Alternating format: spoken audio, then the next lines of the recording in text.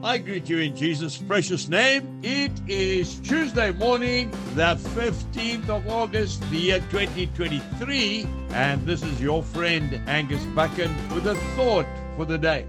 We start off in the Book of Ecclesiastes, chapter 1, and I'm reading two verses, 16 and 17. The wisest man who ever lived, Solomon, said, I communed with my heart. I spoke to my heart, saying, look, I have attained greatness and have gained more wisdom than all who were before me in Jerusalem. My heart has understood great wisdom and knowledge, and I set my heart to know wisdom and to know madness and folly, which is foolishness.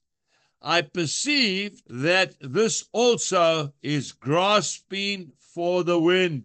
I want to ask you a question this morning, my dear friend, and I'm asking myself the same question. Are we grasping for the wind this morning? Are we busy driving on a road that is leading to nowhere? Well, we need to stop. We need to pull over. We need to sit down and we need to count the cost because we are going nowhere very fast. If we look at Luke chapter 14 and verse 28, for which of you intending to build a tower does not sit down first and count the cost? You know, as a young family, we left a beautiful farm in Central Africa, and we drove all the way down to South Africa in a truck and trailer and a motor car. We drove a very long journey, and we were determined to start all over again. You see, I thought that if I could build another farm from square one, then I would find peace and happiness.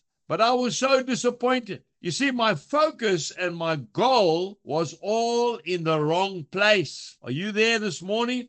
You see, I managed to obtain that farm. Oh, yes, it nearly killed me in the process, working myself to death, but no fulfillment. And then in desperation, I sought out the Lord Jesus Christ, and my life changed, and I am now on the right road. Yes, I've got many challenges, probably more than before, but I know where I'm going, and I know who I'm going with. Matthew chapter 6, verse 33. Seek first the kingdom of God and his righteousness, and these things shall be added to you. Today, count the cost, get on the right road, keep going. Jesus is coming back soon. Have a wonderful day. Goodbye.